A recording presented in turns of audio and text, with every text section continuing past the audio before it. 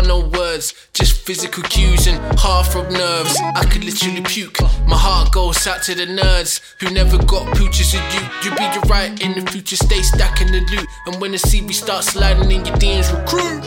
But be aware Vanity Fair it entails. It usually ends up with you spilling cocktails and intros.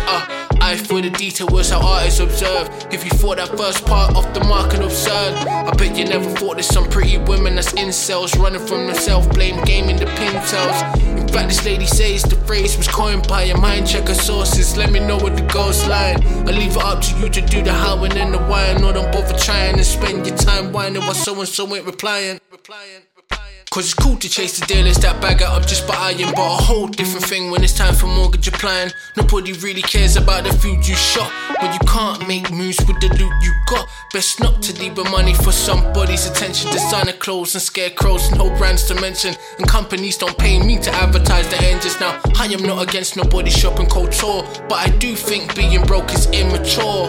I'm just inspiring you, spiraling upwards along with whatever quotes on your fridges and cupboards. Like sometimes alone don't mean lonely, and yeah, other times relationships are just trophy. The nature of man just towards what he adores. Keep your exes out of sight from the hype or be cool. Cause it's like they say, I guess it all depends. No time for a chick that like to troll the ends. Cause if you call it quits, you fuck all your friends. Let's grow for a feed and follow all the trends. The same kind of chick that like to trick the out of towners while you sending her dick pics, catfishing your trousers.